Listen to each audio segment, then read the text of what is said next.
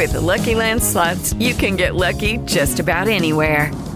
This is your captain speaking. We've got clear runway and the weather's fine, but we're just going to circle up here a while and get lucky. No, nothing like that. It's just these cash prizes add up quick. So I suggest you sit back, keep your tray table upright, and start getting lucky. Play for free at LuckyLandSlots.com. Are you feeling lucky? No purchase necessary. Void where prohibited by law. 18 plus terms and conditions apply. See website for details. Lucky Land Casino, asking people, what's the weirdest place you've gotten lucky? Lucky? In line at the deli, I guess? Aha, in my dentist's office. More than once, actually. Do I have to say? Yes, you do. In the car before my kids' PTA meeting. Really? Yes. Excuse me, what's the weirdest place you've gotten lucky? I never win and tell. Well, there you have it. You can get lucky anywhere, playing at LuckyLandSlots.com. Play for free right now. Are you feeling lucky? No purchase necessary. Void where prohibited by law. 18 plus. Terms and conditions apply. See website for details. Being a parent can be really challenging. Child and Family Resource Network focuses on connecting pregnant parents and those with kids under the age of 5 with free support services to help them on their parenting journey. Everyone deserves someone they can turn to for help with parenting. Visit childandfamilyresourcenetwork.org today. Showing your good side has many rewards. Become a donor at Grifols Plasma, and your plasma can make life-saving medicines. Millions of people depend on these medicines to live healthier, more active lives. And every time you donate with Grifols Plasma, you're compensated. You can receive over $500 the first month. Learn more about plasma and how it helps people at grifolsplasma.com.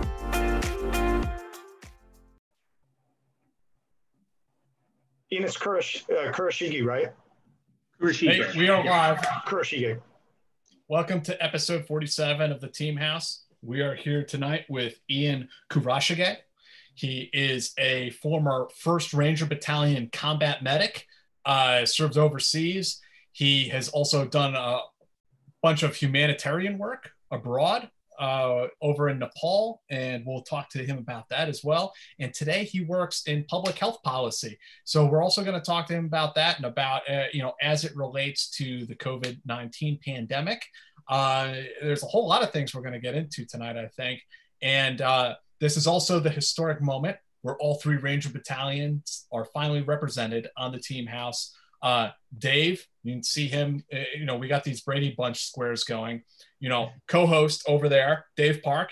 Dave was a 2nd Ranger Battalion guy back in the day when Rangers still had black berets. What years were you in 2nd Ranger Battalion, Dave? 97, 2000. I left in 2000. Okay.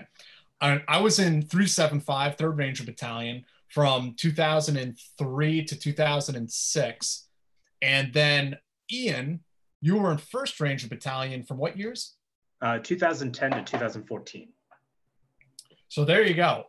We were all in, even the time frames don't quite overlap. So we each have a variety of somewhat different experiences, different times, different battalions. So it's going to be an interesting conversation. But Ian, thank you so much for coming on the show tonight. I'm really happy to have you on. And I think that, you have a really unique experience, a unique perspective that you're going to be able to share with us. So thank you. Yeah, absolutely. Thanks for having me on. And it's great to be here. I live in Brooklyn, so there's not a lot of former battalion guys around here, but it's good to chat with about the old days. So there might be more than you think, though, and I might have to introduce you to some people, later on. There is a if not a platoon-sized element, there is a sizable amount of ex-Rangers that are hanging out in New York City. Okay.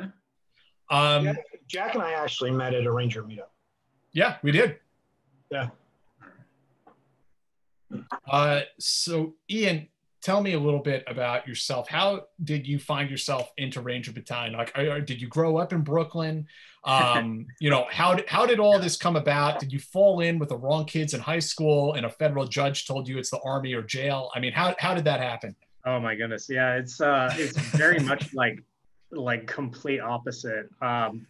So like I say this not as a point of boasting, but we always say that there's smart Rangers and strong Rangers. And I was very much like the smart Ranger because I was not a strong Ranger. So like I had to be the other kind of guy. And so I grew up in San Diego. My dad was in the military, but he was in the military. He was drafted during Vietnam and did like this technician role, and was in the Army during the mid 70s when it was a really bad time. Like he would tell me stories about gang activity in the barracks and officers needing MP escorts to go and do inspections, and just like because these barracks were basically, they were like active like gangs just controlling large sections of installations. And so when I said I was thinking about the military, after I woke up, like I'm sure not all of us are kind of saw 9/11 happen, and I was like, this is a world-changing event. This is going to affect the course of our country and the course of our lives, and I wanted to make sure that I was contributing in a way that I felt was positive. And so I was like, I'm gonna go join the Army, and my dad was like, fuck you, because he was like, I mean, he was like, that's absolutely not what you want to do. You, at the very least, you want to go in as an officer. And I was like, go to college first. So I was like, okay, I'll go to college first. So I actually graduated high school, went to college, was in ROTC, and got closer and closer to graduating. I was like, I don't think I want to be an Army officer. I do not want to make a career about this. And I had the benefit that only like just starting at my generation had, where we could actually go on these forums and hear guys who'd served, like from earlier generations, like Dave, talk about their experiences and talk about what the pros and cons were of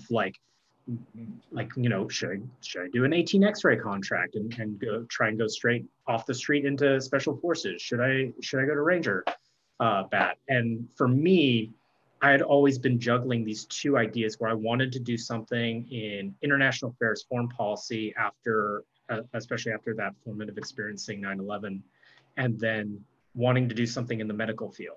And so thinking about my options, it just seemed like the best pipeline that would get me to that kind of and see if this was truly what I wanted to do would be going for that Ranger contract to enlist and as a medic. And so that would give me, the first half of what the 18 Deltas do in the Special Forces program, assuming of course that I pass RIP, and by the time I got there was the RASP program had been initiated. And that just seemed more and more appealing to me. And so I actually disenrolled from ROTC, which is a very, very intense process. Like it requires like the 1-star commander to like sign off on it. What makes it intense? Like, do they kind of grill you about why you want? Yeah, exactly. Yeah. So at that point, I had actually signed on. I was getting like I was pretty much committed as you can be in the ROTC program towards being an officer. I was like, this is not really the path for me. This is not something that's going to help. Like, this is not what I want to do, and this is probably not where I'm going to fit in best. And so I wanted to step away from that and say, no, I'm going to reorient myself, and I really want to focus on being able to do this special operations mission, which there's no guarantee. You just get no guarantee whatsoever that you can do if you're an officer. Like, even if you're a top performer in the ROTC program, you might still end up being assigned to the transportation branch or something like that. Right, sure. Good, because like they need good officers. Every branch needs good officers, obviously. But you just don't have the same amount of control over your career, at least initially. And I knew, especially after hearing this experience from my dad about his experience in the regular Army, that I wanted to do the special operations thing. Like, I wanted to be there with the best. And so that's what I ended up doing. And so after I graduated college, I enlisted. The perk of enlisting with a 4-year degree is you come in immediately as a specialist. Not that it really matters in battalion, but like it meant that like I was like a few years older. The drill sergeants, they let me teach the CQB battle drill during basic training because like they were all arguing because they all came from different units and had different SOPs, and they're like, you know what, just make the fucking this guy over here, the ROTC cadet, do it. Yeah. So, okay, I'll do it. So it was definitely like a different experience, but I had already gone to airborne school as a ROTC cadet. Okay. So, over the summer. So yeah, I did a summer swing by through the airborne school, and again there being on Fort Benning, soon to be renamed, inshallah. Like seeing the reverence people had towards that brown fence around down at the end of the road, like stay away from there. Because they're violent and they're dangerous. Yeah, they're violent and they're dangerous. I was like, we always took that as a point of pride. Yeah, a couple things. First of all, when Ian's talking about being a specialist, it's a rank or a pay grade. It's a rank in the Army. It's an enlisted 4. Which is not nothing. I mean, it takes some people a couple of years to get there. But when you show up to Ranger Battalion, unless you've been to Ranger School, it doesn't matter what rank you are. The sham shield. Yeah. And then the brown fence, near Airborne School is what surrounded Ranger, the Ranger Battalion. So if you go up the hill from Ranger School, on your right-hand side, that you will get to where back in my day, the Ranger indoctrination program was on the right-hand side, and then you go a little bit past that, and there's there's this brown fence that encircles 3rd Ranger Battalion and regimental headquarters. Exactly, and so that's a great clarification, Dave, for like the listeners that aren't aware. It's like special operations is like being on a base inside the base. Like it really is like it's a subculture. Signs. Yeah, it's a subculture. There's big signs everywhere that say "fuck off," lethal force will be authorized. Like I don't know who would do that. Like it's like lethal force. We all, but the MPs did it just like 6 months ago. They were on that 375 compound, thought they were going to play fuck games with the Ranger privates, and they got balled up. This just happened like not even 6 months ago. Lost a sensitive item is no. Yeah. It might have happened in late 70s too, where there was an event, a disagreement between Rangers and MPs, which turned into a big kerfuffle out in the 2nd Battalion. Like major, but because all the Rangers were wearing black PTs and their balaclavas, like when the MPs were brought forward to identify the culprits, it was tough. There's some pretty famous incidents. There's the whole Phoenix City thing where the boys rolled over there and they were gonna fuck up some frat boys. There's that big shootout, 275 had a shootout with the drug dealers. Yeah. Yes, and that. Nobody got hit, which was an embarrassment to all Rangers involved. And then there's the famous 275 bank robbery. Yeah. Yes. Anyway, I'm sorry, I hijacked the conversation. Ian, pick it up there, man. Yeah. Actually, Ian, just out of curiosity, when you said you didn't want to be an officer, was it only because you didn't have like the 100% control to pick your direction, or doing ROTC did you find that being in a leadership role and more hands-off on just the straight tactical stuff was less appealing to you than being like the operator? That's a great question. I'd say it's definitely a little bit of both. There was from the career aspect to really get the benefit of being an officer and actually be able to give back benefit to the Army. Like you need to do it for. It's not like being enlisted where you can learn your job really well in about 6 months to a year and then be giving back those next 3 years, or if you do a 6-year the longer. It's like, in order to like, just think about that new second lieutenant that has to be trained up by their platoon sergeant to get to the level where they're, truly the platoon leader and not a figurehead that's actually, the platoon sergeant is operating through. It takes a lot of time and a lot of on-the-job training, and it really suits both the individual and the Army better if you do it as a career where you stay in for, like, I would say minimum like 8 years active duty if you choose the active duty route. And like, seeing that I wanted to, I was like many young 20 somethings, I was like, no, I want to get to it. I want to do this. And I knew pretty early on, this is not the final thing that I want to do with my life. I want to do this for a time. I want to make a meaningful contribution to my country and then go on and do something else. So I was immediately thinking, if I'm going to be in this time limited space, I want to learn a skill, a set of skills. I want to be with like an elite team, and then I want to go on my way and go on to do something else. What ended up actually happening was, it turned out that even though I'd done a lot of research and I thought I knew what I was getting into and I felt like I would like it a lot, I actually ended up loving it. It was, I truly, truly loved being a Ranger medic.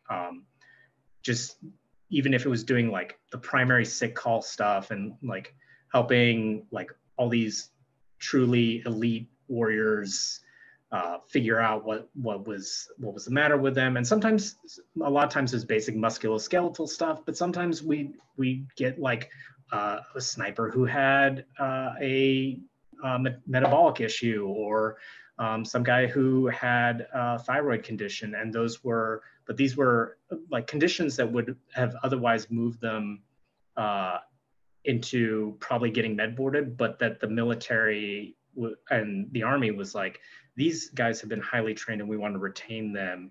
And so we have faith in the medics of the Ranger battalions to keep these guys safe and help them continue doing their job and continue performing. And so as I arrived at this big scary fence, and I actually had to go up to I just arrived on Benning and had to go knock on the airborne liaison because I actually didn't know where I was supposed to go. Because everybody else gets orders to airborne school, and I just got orders to report to RIP or RASP. And so I was like, I don't know how to get on the compound safely without somebody hurting me. Yeah. So I go over to the airborne liaison, I knock on their door. They're like about to head out for lunch. So they're like, just wait here. And they like go out like 3 hours. They have me, I go to parade rest. And then like 3 hours later, they come back and they're like, oh yeah, you're still here. All right, take your stuff. You have a POV, that's weird. Okay, take it down to the end of the fence. You'll see a bunch of guys smoking, joking, looking like assholes. And those are with shaved heads. And those are the guys that are in the RASP. They'll tell you where you need to go. And so that began my journey. The last RIP class was starting then. And I went into the hold until the third RASP class. The transition, I don't know, have you guys talked about RIP before? I feel like maybe really, no. That might be a good place. We try to keep it on kind of the focus on the guests, but since we are kind of having this transgenerational moment here of reminiscing, but maybe Dave, you want to pick it up and start talk a little bit about what it was like when you went through, and then I'll pick it up, and then we can go over to Ian and hear about RASP. Well, you guys already know what it was like when I went through. It was hard, unlike anything you guys did. RIP, when I went through, was the Ranger Indoctrination Program. And if you were not an NCO, and if you had never been to Ranger Battalion, you would go to RIP. And I believe it was 4 weeks. I can't really remember now. But it was essentially a combination of sort of a ball dragger, just hammering you with these, super fast rucks or long rucks. But it was also at the same time trying to teach you just the basics that you would need when you showed up to your line platoon, to your fire team. Um, how Rangers, shoot, move, and communicate essentially, because it's different. I had been in the Marines and done the Marine. I wasn't an infantry, but I'd been through the Marine sort of combat training, where they turn every Marine into an infantry soldier or into an infantry Marine. But the whole I'm up, I'm down, I'm up, he sees me, I'm down. The whole movement to fire, or movement to contact, was so fast and was such a revelation. Like it's a full on sprint half the time. But those are the types of things that they would teach you, just so when you showed up, you would have the bare necessity or the bare bones to go on. And then at the end of RIP is when you got your orders to which battalion, and they'd have little competitions, like whoever could hang from the bar for the longest got to pick their orders and stuff like that. But yeah, so that was what it was like when I went through. We were fed, it wasn't like Ranger School where you weren't fed. With the Lucky Land Slots, you can get lucky just about anywhere. This is your captain speaking. We've got clear runway and the weather's fine, but we're just going to circle up here a while and get lucky. No, nothing like that. It's just these cash prizes add up quick. So I suggest you sit back, keep your tray table upright, and start getting lucky. Play for free at LuckyLandSlots.com. Are you feeling lucky? No purchase necessary. Void where prohibited by law. 18+ terms and conditions apply. See website for details. Hello, it is Ryan, and we could all use an extra bright spot in our day, couldn't we? Just to make up for things like sitting in traffic, doing the dishes, counting your steps, all the mundane stuff. That is why I'm such a big fan of Chumba Casino. Chumba Casino has all your favorite social casino-style games that you can play for free anytime, anywhere with daily bonuses. That should brighten your day a little. Actually, a lot. So sign up now at ChumbaCasino.com. That's ChumbaCasino.com. No purchase necessary. VGW Group. Void where prohibited by law. See terms and conditions. 18+. It is Ryan here, and I have a question for you. What do you do when you win? Like, are you a fist pumper, a woohooer, a hand clapper, a high fiver? I kind of like the high five, but if you want to hone in on those winning moves, check out Chumba Casino. At ChumbaCasino.com, choose from hundreds of social casino-style games for your chance to redeem serious cash prizes. There are new game releases weekly, plus free daily bonuses, so don't wait. Start having the most fun ever at ChumbaCasino.com. No purchase necessary. VGW Group. Void where prohibited by law. See terms and conditions. 18+. And you had your weekends off, if I remember right. But yeah.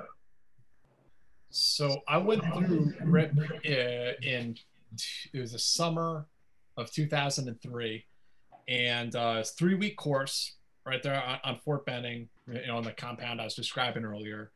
The first, week or so, 2 weeks, especially. So I think the first week there's a lot of physical events, as I recall. You do the APFT, you do your 12-mile ruck march, you do all that kind of stuff. And then you go out to Cole Range, and you're out there for like 3 or 4 days. And we did land navigation, and they keep you up all night, smoking the hell out of you. I mean, it was just a torture fest, a 3-week torture fest, essentially, just smoking the ever living shit out of you.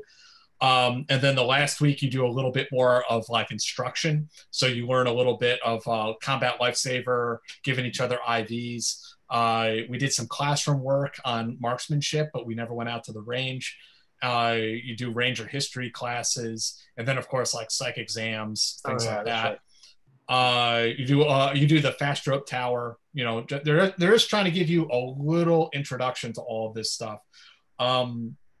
But it primarily is just a smoke fest. It's just a gut check to see like, hey, do you have the balls to do this? Or are you going to hang in there, with everybody else? It was. I mean, I think it was a good course. I think it weeded out the people who probably didn't need to be there. But however, from talking to the younger Rangers who since when I went through, the Ranger indoctrination program has become the Ranger assessment and selection program that Ian will talk about.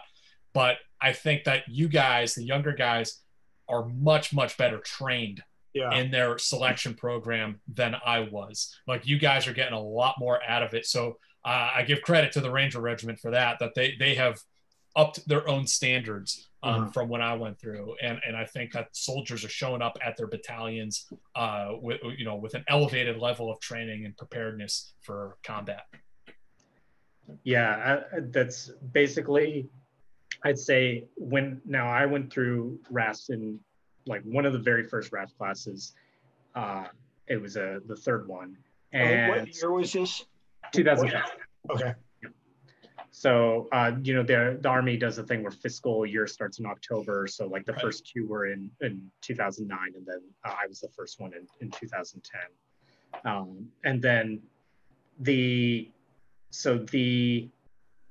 first four, it was in two phases. The first 4 weeks were very much like the experience that Jack was talking about, kind of a cross between Dave and Jack's experience. First couple weeks are physical assessments, a combination of physical assessments, and then interspersed with Ranger history and all those other kind of things, basically anything that they can quiz you on. And then a lot of just like doing PT in the morning or thinking that you're doing, like they had a program where they were saying, oh, we're going to do a 3, 6, 9, 12 mile. We're going to work our way up to the 12-mile road march. But that meant that the 3-mile road march, they basically just took off on a sprint for, and like the 6 and the 9 as well. And then like the 12-mile, they're like, oh, well, this is a formal assessment. So I guess, you kind of do it at your own pace, whatever, like very begrudgingly. But then Coal Range was week 3. And I think there was 3 nights, 4 days out there. And then that last week was the CLS, the Ranger Combat Lifesaver, or RFR, Ranger First Responder Program. The medical aspects, and then a few other assessments. And then we moved into the second phase, and the second phase was everything changed. I think part of this was the RASP instructors were still trying to figure out how they should treat the candidates at that point, because you're still being evaluated, but it wasn't supposed to be like the RIP style smoke fest anymore. Like at this point, you generally, if you made it to that point, like that 2/3 that get cut off of every RASP class, like 90% of that was gone at the end of phase 1.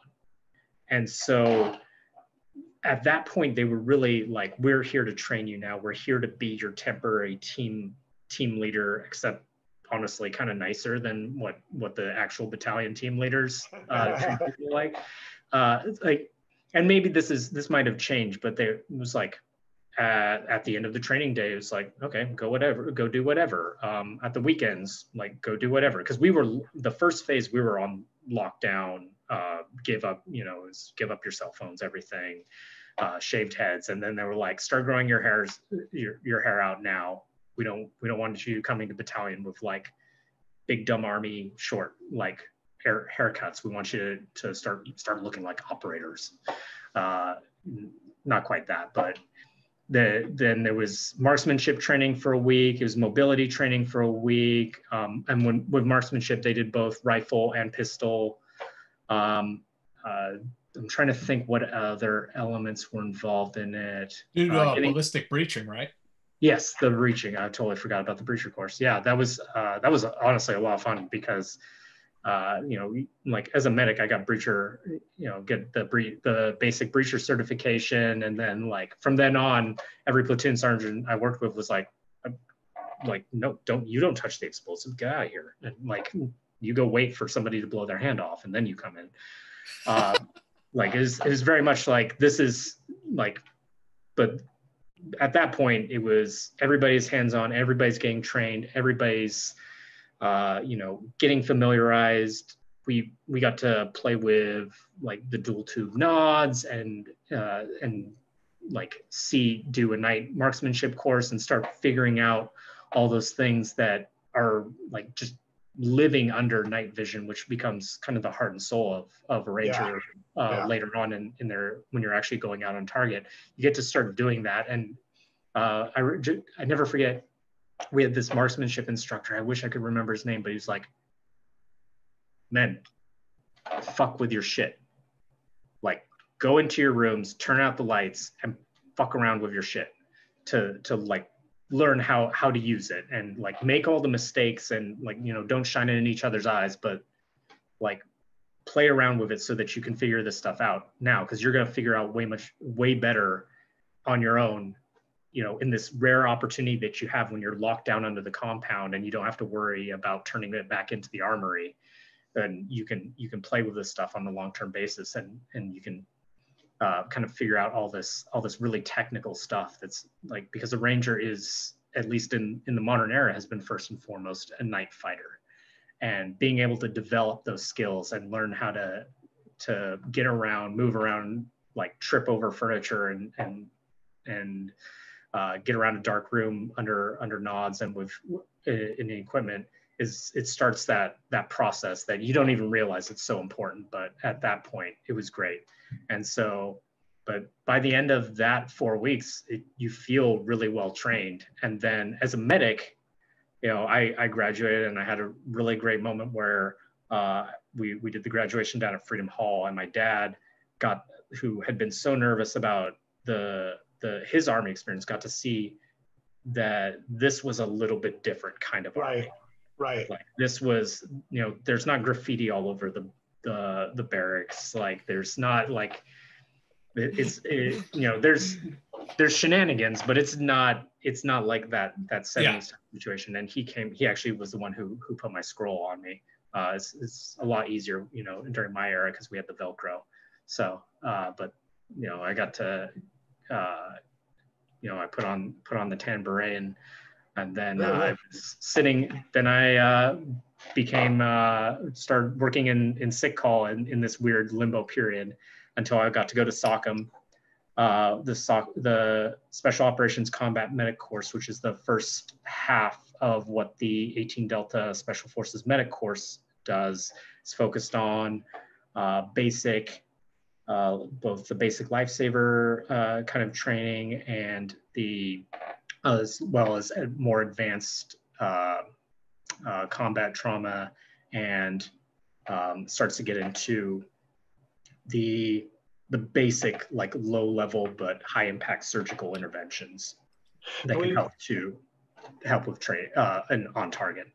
For people who don't understand, sort of like for military trauma training and things like that, would you rate that on the level of an EMT, of a paramedic, of an ER nurse, and an ER doctor? Like, where would you put that? Yeah, it's really interesting. I've had the experience to talk with, because at the time I'd only known EMTs and paramedics, and now that I've once I got to work with PAs and doctors and flight paramedics, I would say there's, within the realm of this battlefield trauma point of care contact, there's really no comparison. You're like kind of a flight paramedic in the little ways of some of their skill sets, but there's also things that, you know, only really a trauma surgeon would typically do, that you get, at least that you get trained on and are expected to be able to do, even though there tends to be more rare that those kind of really advanced interventions are performed, but it's still part of the expectation. I mean, this is jumping ahead a little bit. I want to talk a little bit more about the SOCM course, but as a military, you know, combat medic in Ranger Battalion, being a parent can be really challenging. Child and Family Resource Network focuses on connecting pregnant parents and those with kids under the age of 5 with free support services to help them on their parenting journey. Everyone deserves someone they can turn to for help with parenting. Visit childandfamilyresourcenetwork.org today. Being a parent can be really challenging. It's normal to feel uncertain about whether you're doing the right things to raise healthy and happy children. That's why Child and Family Resource Network focuses on connecting pregnant parents and those with kids under the age of 5 with free support services to help them build confidence in their parenting journey. Everyone deserves to have someone they can turn to for support with parenting. Visit childandfamilyresourcenetwork.org today. you actually, I mean, do you have a little bit more leeway than, let's say, even an ER doctor to do some things that may be quote unquote experimental, but maybe wouldn't take place stateside? Yeah, so I would say it's not so much, it's experimental in one way, in that we get to use interventions that are not generally available to paramedics or even physicians in the US, because they're not really necessary. Like a physician in the US working at a major trauma center has access to a huge supply of hopefully, I mean, even though right now, shout out, please go donate blood. There's a big shortage right now. They have access to a blood bank. The only blood bank that a Ranger medic has access to on target is the other Rangers. And so like I'd have a little quarterback thing with my roster and everybody's blood types. And I knew that if somebody got hit, we would initiate a warm, fresh whole blood transfer. And that was an intervention that would just, there's no real need to use it in the US because you have access to a higher standard of care. That being said, it's not really experimental either because it's been done for a really long time. It's been done on battlefields since Vietnam at least. I think even earlier. There were some other interventions like freeze-dried plasma that are proved the French use in a military setting, and we got permission from the FDA to use. And that was one of the cool things too, is working with the Ranger medics. We had and USASOC, the United States Army Special Operations Command, has actually a pretty special relationship with the Food and Drug Administration to give us permission, knowing and to create these research protocols to evaluate experimental products that we think could be able to help Rangers. So yes, there's experimentation happening, but I want to clarify, it's not like, you're not saying like Doc Fisher or Yeah, I know it's not like Dr. Mengele crazy stuff going on. Yeah, no, their techniques are able to. Yeah, no, there's no mad scientist stuff going on.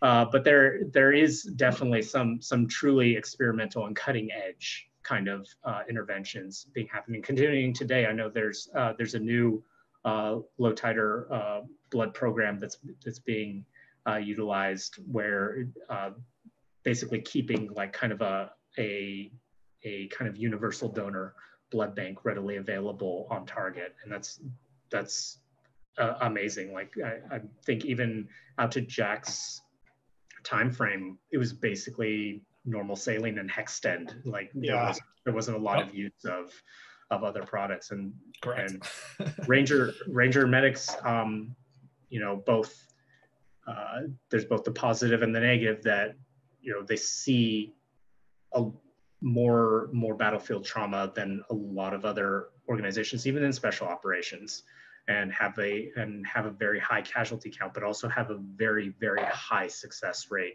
in terms of not allowing preventable deaths. So yeah, and wars, I mean, if anything, wars are good for the progress of trauma care and prosthetics. I mean, both of those fields advanced wildly after wars, and during that process. And so you're saying that basically Ranger medics, special operations medics, and we've kind of talked about this before, they're overtrained and underqualified for basically any job in the U.S. There's no job in the U.S. that really fits their niche. They do way more stuff than a paramedic, but a lot, but they're not doctors by any stretch. When it's interesting because we were talking about this earlier, the three of us talking about, you were talking about going in your room and messing with your gear. And Jack was saying that they had the gear, but they still had to do their TA-50. And the TA-50 is what you might imagine it to be, which is the government issue kind of HRNS or whatever else. It's your road carrying equipment, your LCE. Yeah, Yeah. And you guys, I mean, most of you probably remember that seeing it in Vietnam War movies where you have the OD green suspenders and the pistol belt and then all your shit on it. And yeah, I was telling the guys earlier, I was in Ranger Battalion in 2003 to 2006, and it was a time period where the Ranger Regiment was transitioning from being a light infantry unit, if you will, to a counterterrorism unit. It was transitioning from being a peacetime unit to being a wartime unit. And it was just funny that, we had some newer modern gear that we would use in the field, but we still had this sort of vestigial aspect from the past where when you went down to the central issue facility, you would get issued all the same old gear that had been used back in Dave's day. And as a private, I had to do it all up, put all the pouches on the right way to as it says in the SOP handbook, and tie them down with 550 cord and burn the ends on my square knots. And then you just have that, and it's in your wall locker, just sitting there. And it's this vestigial thing from the past that was done out of tradition more than anything. Yeah. And when I was there, that's what we used. There were about the time I was leaving, there were guys who were actually going. One of the nice things about being a 2nd Battalion and being so far away from the flagpole is, depending on what our chain of command was like, guys can get away with certain things that you wouldn't be able to get away with at Benning or maybe a Savannah. I don't know. I don't know how closely they were monitored.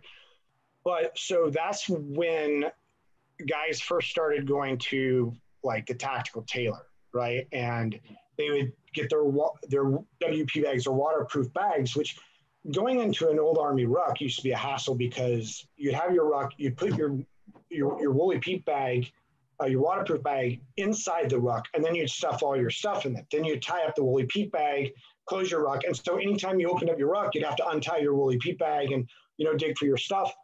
Well, they started having their woolly peep bags sewn into their rucks. And then they started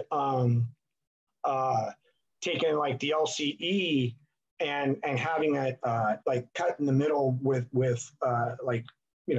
clips, fast techs and stuff like that. They started experimenting, and nobody was smacking them down for it. But when I was there, it was just the initial we do CQB. We would do it as an element, as a fire team or as a squad and as a platoon, but we were also still living with we're the best light infantry in the world thing. So our activities were very much split between going out, to, patrol base activities. Patrol base activities, exactly. Patrol, and 30-mile road marches, week-long, suck fest that were all outside. And there were quite a few, old timers, they're post-Vietnam Rangers who didn't think that we should be doing airfield seizures and airfield seizures was another big one for us. And I don't know if that was still a big thing for you guys at the time. That was like a thing we did because we had to do it. That's what felt like that felt a little vestigial for by the time we were getting to it. Doing the airfield seizure was what, this is so different from what we do. 9 days out of 10. Why are we? Before we jump in all that, I please finish your thoughts on SOCOM. Oh yeah, sorry about that.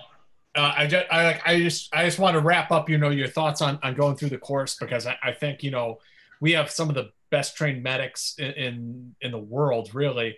And if you could tell us a little bit about that experience. And I just remember some of my friends when I was in the Q course, and they'd have the anatomy coloring book out, and they're like, oh yeah, yeah, that kind of stuff. Yeah. I still have some of that stuff. It truly is a very cerebral course. I know there's other stuff at the Special Warfare Center in school that's also involves a lot of classroom work, but the first big section is very much designed to be to mirror as closely as is relevant, like a first year of med school, and has a really high failure rate. It's something, even at that level, you're talking about every single person who shows up at this course. And it's one of the things I loved about it was that I got to sit in the classroom, and there was only a few other Rangers. It was mainly special forces guys, civil affairs guys and gals, and the Marine Recon individuals, the SEALs were there. It's basically everybody that goes there except for the PJs, and that have their own course that they do. And getting to interact at that joint environment, again, like I've just passed selection. I'm still just an untabbed private in battalion, not even at battalion yet, and I'm being sent off to this other base to train and interact with these peers who've also all passed various selections, and get to have that interaction and pass. And even with all those very high quality, highly motivated, very smart people, there's still a really high failure rate. It's still, I think, around 50% for the first part of the SOCM course, and or at least it was during when I went. And that's a big part of that's the academic portion is very difficult, and it ends with a gross anatomy pin test that's the same as what first year med students have to do with a human cadaver out, and like parts that are labeled, and you have to identify each individual part. And it's extremely difficult. But it's vital to be able to understand that underlying anatomy, because when it's, again, the Ranger operates in the dark, and being able to understand what part you're touching and what the underlying injuries might be and what the trauma mechanism might have caused are all so vital. And being able to think like that quickly and then relay it and begin communicating with the platoon sergeant and platoon leader so that they can start calling the necessary assets to move that individual to a higher level of care is all of kind of what we get paid to do. And being able to think at that level was exactly what I wanted to do. And that's when I really started falling kind of in love with what my job was as a special operations combat medic. So getting that level of training, and it's like a lot of special operations courses, there were international students there as well. So that was another cool thing. I mean, we had physicians from other militaries that were taking this course as well. So there's a lot of really intense elements. There's they've made it more with a tactical focus now towards the end. They've added in like doing the trauma lanes and the treatment of patients under night vision is something that they've incorporated now. But that when I went there, it was it was a little bit more vanilla, and that other kind of higher level stuff, that was what I learned when I actually got to battalion. I was going to ask you about that, if they had prepped you for the environmental factors, because most likely it was at night. I mean, it might be cold, it might be raining, there's so much going on, and how to tell if somebody's bleeding. If it's night, you're looking through night vision and they're wet because of the rain, Yeah, there's a lot of those are kind of more the kind of tricks of the trade that I learned when I actually got to battalion, using non-red lights to be able to more easily identify pooling of blood on a patient, and how to feel for it on the uniform and under the equipment in order to identify those injuries rapidly and be able to treat them. But yeah, the SOCM course was just it's every one of those individuals that was there from another military was trying to replicate the same kind of thing in their country, and hoping they were going to get the resources to do it. But it's just hard to see, because the amount of resources that were expended on training each individual student were just unparalleled. Oh, sure. I remember years ago I talked to a guy who's in the Australian Special Air Service, And he made this comment to me, which I think was very, very real, very honest. He's like, we're never going to be as good as you guys. And it's not because Australian SAS guys are not as strong or as tough or as smart or as dedicated. It's just the United States puts more money and more emphasis behind this than any other country. I mean, Australia, for instance, the last time I checked, they don't have a special operations aviation unit. Mm-hmm. That's a huge deal. I mean, that's how the guys get to where they're going. That's how they get to the objective. So if you don't have an aviation unit that can facilitate special operations, then you're kind of in a tight spot there. So it is a question of funding and money. And as Ian points out, what other country is going to spend as much money on every single special operations medic and put them through such an intensive course as what you went through? Yeah. And there's the economy of scale too, because again, they're pooling all those, like it's pooling the SEALs, the special forces, the Marine Recon, the Army Rangers, and you get so many that it actually becomes, it becomes a little bit more efficient to train all those guys. And we're also a much bigger country than say Austria, Slovenia, the UK. I mean, Pentagon has more money than God, so I mean they sneeze at the F-35. So I don't think training some combat medics is the end all be all for them. Yeah. It's really interesting. What for? At least for the Rangers, what would happen to them if they didn't graduate that course? Would they still go back as line medics, or would they get booted from battalion? Or there were rare exceptions where somebody had done a branch transfer as like a reenlistment thing. So like a guy had done his time in battalion and was like reenlisted and was like, I want to switch over to the medic side. And if they didn't pass, they might send them back to battalion and they could keep doing their thing. The rest of us, if we didn't make it, we didn't even leave Fort Bragg. It was we were going to 82nd. 82nd. Yeah. So there was motivation to study. A lot of motivation. Like that was, I felt like I was really well prepared going into RASP, and I felt like I had a good chance. But at the end of the day, there's still injuries and things that can happen, and nothing's guaranteed. And so by that point, I was like, wow, I actually made it through RASP.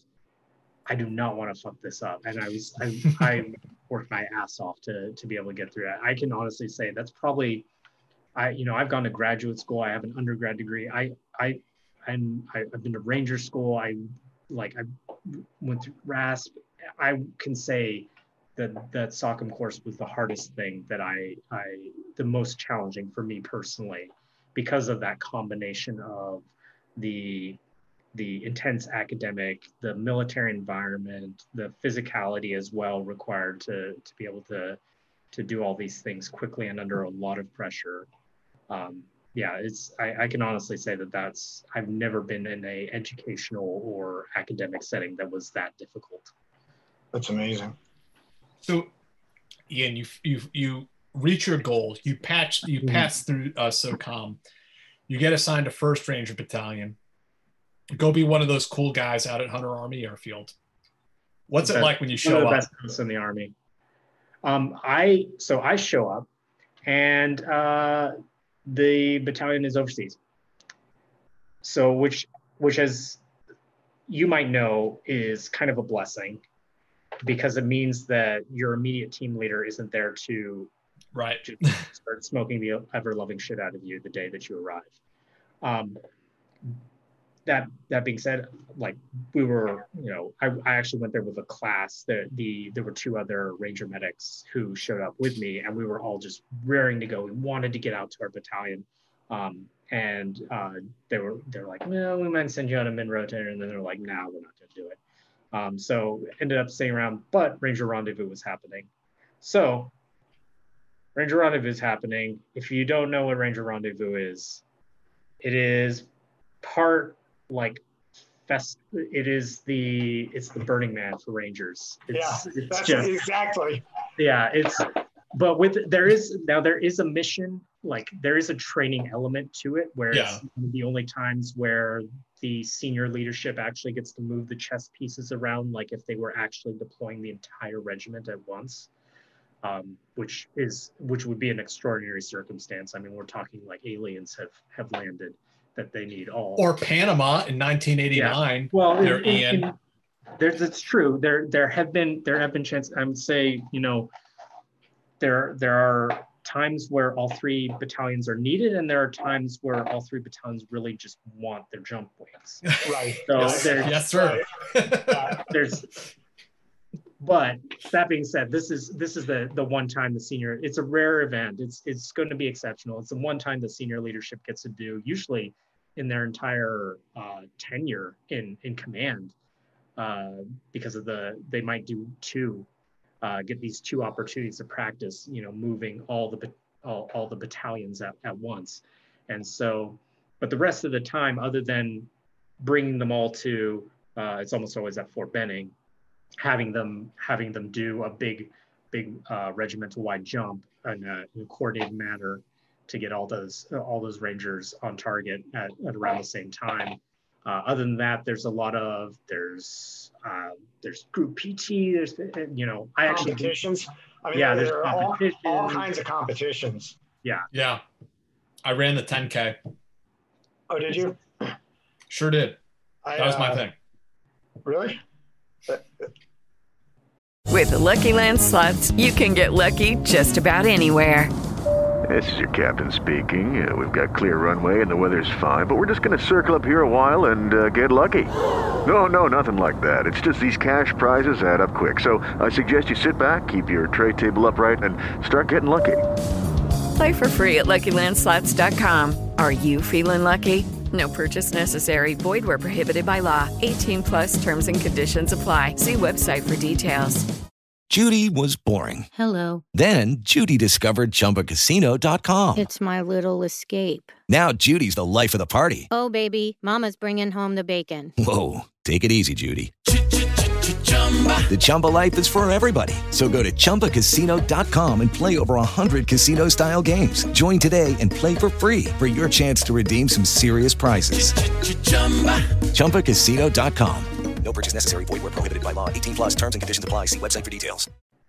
That I don't remember them having a 10K when I was there, but they may have, and I just didn't know it. I was in the sniper competition. Actually, got done shooting my lane, stood up, backed up, bumped into some civilian. It's like, what the fuck's this guy doing here? Kind of do a double take, and it's Robert De Niro. What? Yeah. He was his nephew was somebody he was related to or something, was involved in the State Department and was advising on Ronin and was aware of the Ranger Rendezvous, so invited him out and he came out, like when they were doing the jump and assemble exercise, competition. He was like kind of standing with the commanders. Really? So, yeah, somebody runs by and go, "Hey, look, it's Al Pacino," and he's like, "Fuck you."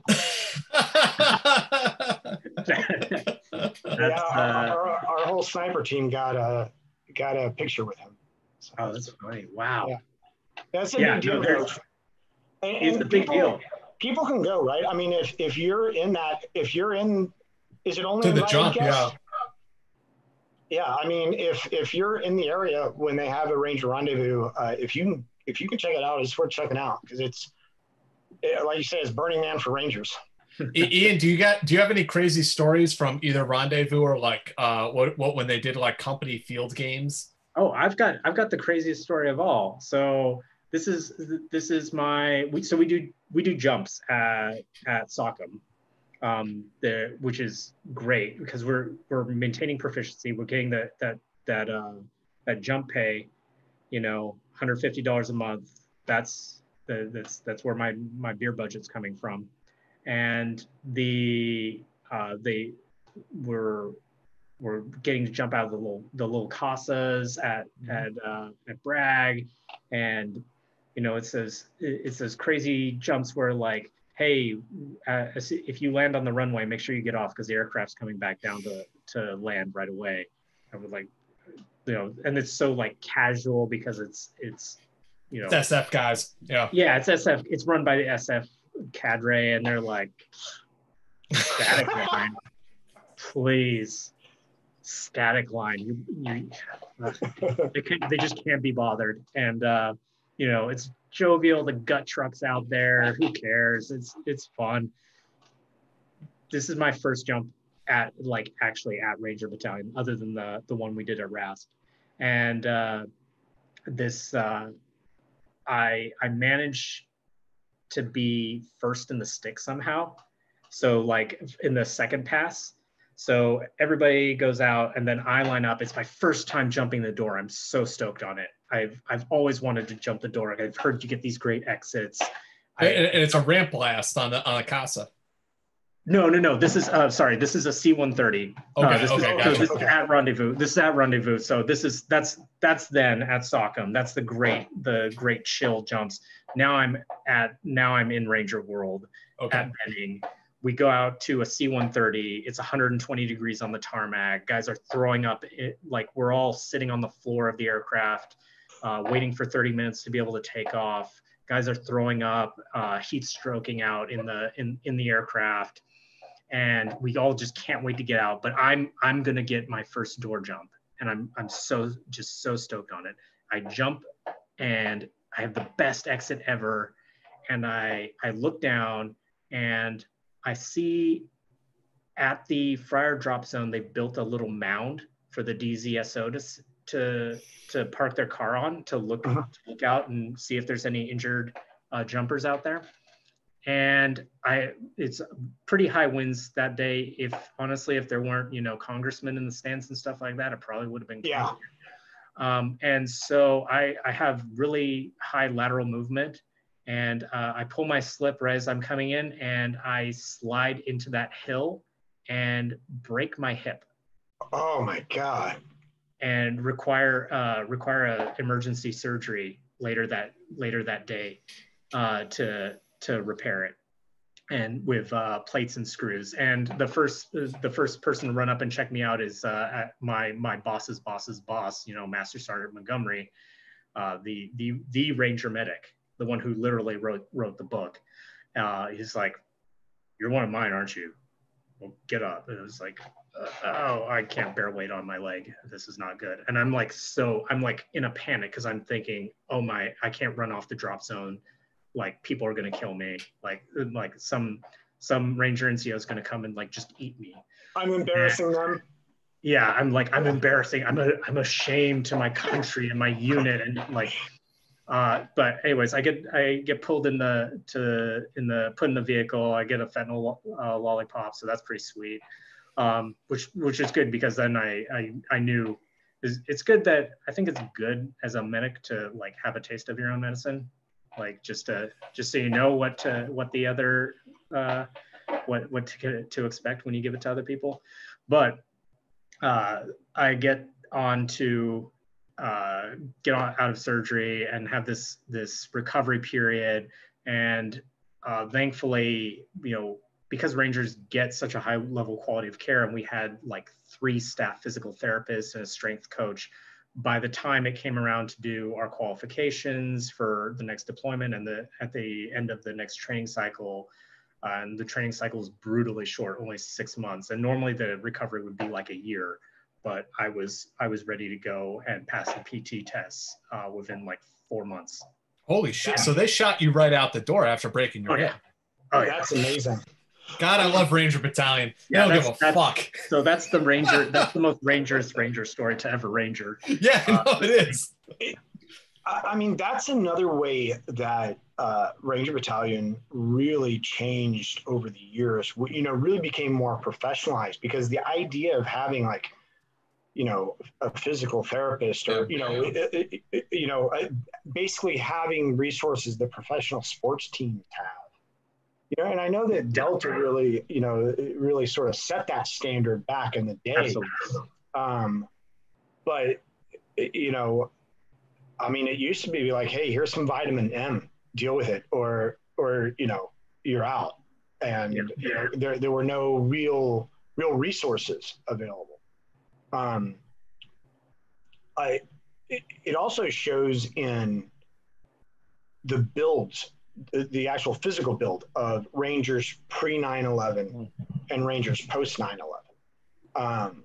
We were skinny. I mean, we were like all just super skinny because it was all about runs and road marches. And, you didn't, I mean, few people went to the gym just because, you went on these long runs or long road marches every morning. And, and trying to build mass just was tough. I mean, there were guys who did it, but it wasn't, it wasn't common.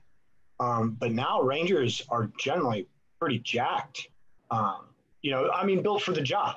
Everybody's built for the job. But what was PT like for you, Jack, and for you, Ian? Like, were you guys still doing a lot of the runs and a lot of the road marches, or had it moved to a more kind of dynamically focused, Well, I mean, in my time, it was probably very similar to yours, Dave. That we did ruck marches every Thursday. Pretty much every day we were going on runs, and I think that you also have to understand that it's the Army. So, like, yes, we had a gym and we had great equipment in there, but it's still kind of a fairly small gym. It is not big enough for a battalion. So Army PT is designed around the idea that you're going to PT a platoon, a company, a battalion. And that's why so much of it is focused on like running and push-ups and pull-ups. It's like things you can do en masse. Right. It's not that sort of like focused on the individual, like we're going to Gold's Gym and you're going to do these curls and you're going to do these squats in the rack and stuff like that, because you don't have that equipment for every single private in the unit. Now, I'll let Ian answer, but it sounds like to a large extent, there's been some positive change there as far as strength training and things like that. So I did PT in a platoon level once when I was at Ranger Battalion. The rest of the time it was like the med section was doing their own thing, or it was like my team. Like we usually did squad level PT, but if you went to the gym, it was all like senior NCOs in there. Oh no, it was like by the time I got there, it was like the CrossFit bug had hit hard. Mm-hmm. It was all CrossFit was old by then. It was like that was outdated. There was onto I think Mountain Fitness or something like that. It's basically more weight and generally more leg focused. All about building. Like it's all about being on the squat rack. Clean and jerk, just deadlifts, all about building that posterior chain and getting those muscles that would like get you up and down Tucker Gar and ready to rip the head off a guy on target or something like that. Like that was the mindset had very much shifted, and I don't other than periodically, like a team leader having you do the Ranger school fitness test to make sure that you were ready to go if slot opened up or the timing worked out. It was basically always like we're going to be weightlifting, we're going to be doing something. And then for medics, it's slightly different too, because sick call hours are during pretty close to normal PT hours. So it's like, you've got like 20-30 minutes to go work out, and then you need to be in your duty uniform over in the clinic to take care of Rangers, and then you're going to go work out like usually on your lunch break or something like that. So it's a little bit different schedule. Did you guys do a lot of combat focused PT when you were in? Yeah, I would say it was a lot of kit kind of gear. Doing the we'd started to implement that Ranger fitness assessment, doing like you have a portion where you're doing like sled drags and doing rope climb, the RPAT. Yeah, the RPAT. And that was kind of a newer thing. But really, I would say it was like that CrossFit Plus was like the core of it. There was this one point where everybody had those 5-finger shoes Jesus everywhere, Christ. and like they had to ban it. But like, going to what you were saying, Jack, about not having equipment, we had 2 gyms in the battalion area. Wow. In the first battalion area, like in our compound on Hunter, and it was between the like, as long as not everybody was trying to same score, was like, hey, we're all doing leg days the same day. You could, just about everybody could be doing some kind of weightlifting thing, and then shifting around, doing a little bit of mobility training, agility. But there was a formal program as well that they were supposed to follow. Start to get away from just team leaders just seeing how much they could pull out the privates to really like, hey, there's a program you should be following to get your guys as strong as possible. Yeah. So that was a thing I benefited from as well. No, that's really cool to hear. I was definitely one of those like old school team leaders who I would run the privates 5 miles every day, and they hated me for it. And, yeah. Oh man, I was a great runner, so I was all about the running. We also did not have the like you said, we did not have all that like access to gym equipment for every private in the regiment at that time, so it wasn't necessarily an option either. But okay, Ian, we heard all of your boasting about how you're this badass combat medic and like you can lift 500 pounds and all this awesome stuff. Okay, cool, man. Talk to us about your initial deployment. Walk us through how you got called up for that, where you were going, train up for it, and then shooting overseas. Real quick, let's. We got a couple questions I want to get to before we start this next segment. Okay. Excuse me, Alex. Thank you very much. In your own words, what is the job of an Army Ranger for the uninitiated? What was it like being an Asian American Army Ranger and one of the few in SOF? That's a great question. So the Army Ranger, I would say the role of an Army Ranger outside of there's a doctrinal term, like kind of terminology about being the Special Operations Raid Force, but it's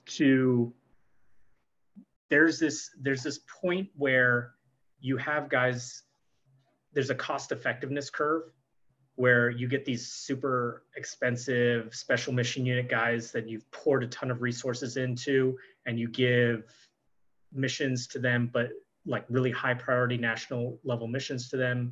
But you want to think about, like, if there's a lot of risk associated with that mission, is it worth losing these, like potentially losing a few of these very expensive, highly trained guys? And then there's, it kind of comes down from that to like the special forces guys. And then Rangers are like the lowest barrier, like the most cost effective in the special operations world to use and utilize for missions. And so there's 2 sets of missions that they get. They get either missions that just require a lot of brute force, or missions that are very high risk. And so because of that, it is a really great place to learn how to be a medic, because there's going to be a lot of exposure to injuries, blasts, gunshot wounds, and just the standard orthopedic injuries like what I had. And Delta Force is also like, they're like the Gucci JSOC unit, that does all that specialized shit you were talking about.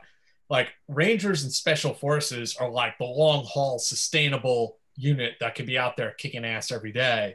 In different ways, different missions. But I mean, Ranger Battalion is like the sledgehammer. Like they can do some stuff that, JSOC guys they're not trained and equipped, and it's not their mission to do that stuff. Yeah. Like going out on and doing these random house raid targets where 1 out of every 10 might just be an entire house rigged to blow. Like that's not an effective use of a tier 1 operator. That's what they would probably pass on that target. Frankly. Oh yeah, they almost certainly would. But that's also that volume of raids and missions goes to the Rangers, and the Rangers get those missions. And that's what the Rangers specialize. They do it, and they do it a little bit cheaper. And they do it by being focused really on those key fundamentals around marksmanship, medical care, mobility, just like generally mastering these basics of military fundamentals.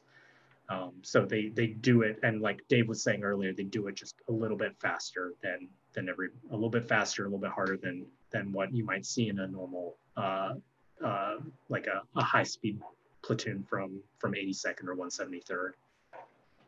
They also, I mean, I know when I was in, I think there were more SEALs and more SF than there were Rangers. But Rangers are trained to work in larger units, so you have your own supporting fires, you have your own external security, you have your own, assault force. Rangers can scale. Rangers can, that's a great point. Where special forces and SEALs, they need external actors, somebody else to come in and provide that for them. Yeah. God forbid SEALs ever see a belt-fed weapon or an indirect mortar system. This is spinning. This is some hot takes. I'm sorry. I'm like 4 beers in, so it's coming out. It's coming out of me. There's no holding back.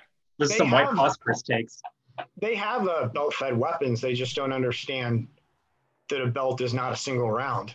Yeah. All right. Sorry. Sorry, Jeff.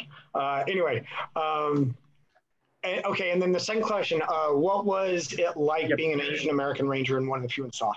So really an interesting phenomenon is that when, at least in 1st Battalion, when I was there, very few, there were definitely a few Asians out in the line companies, but almost all the Asians were in the med section. So we had there was 2 senior medics, there was 6, so it's it was, you get to the point where you'd be kind of walking across the compound and some random first sergeant or platoon sergeant that didn't actually know you would just kind of look at you and be like, hey Ranger, you a medic? Just for fun. It's a fairly safe guess. It is kind of strange being Asian is kind of this weird place to be in the special operations community, because some people will be some people who have really problematic viewpoints will be like, oh, you're one of the good ones, and bring you in and then be like, you're not like all those guys in the support company. You know which ones I'm talking about. And really just feel comfortable sharing all that stuff with you, thinking that they can use you to validate their really kind of disgusting viewpoints about people of other races. So definitely it was an eye-opening experience, being an Asian American in the Ranger Battalion.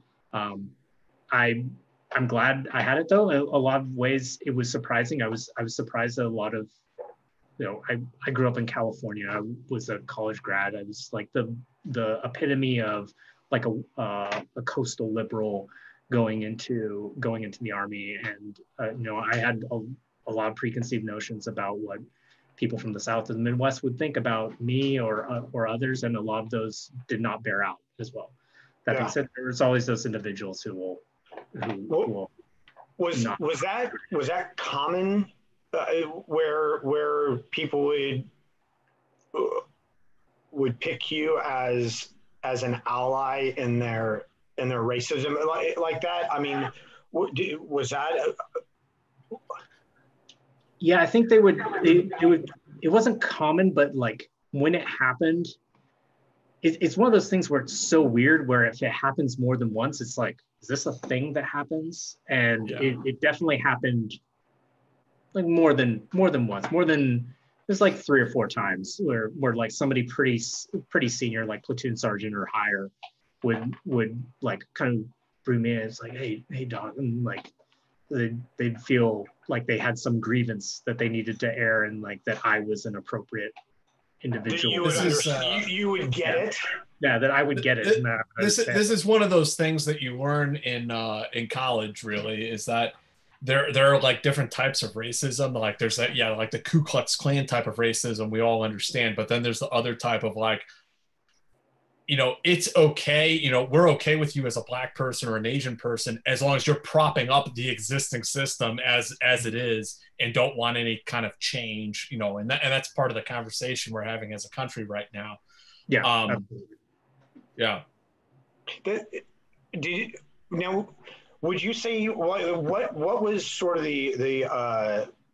what were sort of the racial atmospherics at Battalion in general when you were there? Would you say that, Dave, you're going in with a knife right now. You're going in there. I'm very curious because, and obviously it's because I wasn't exposed to it, but what I saw, at least like at my platoon level, was there was definitely some guys that were racist, not like KKK racist, but like casual racist.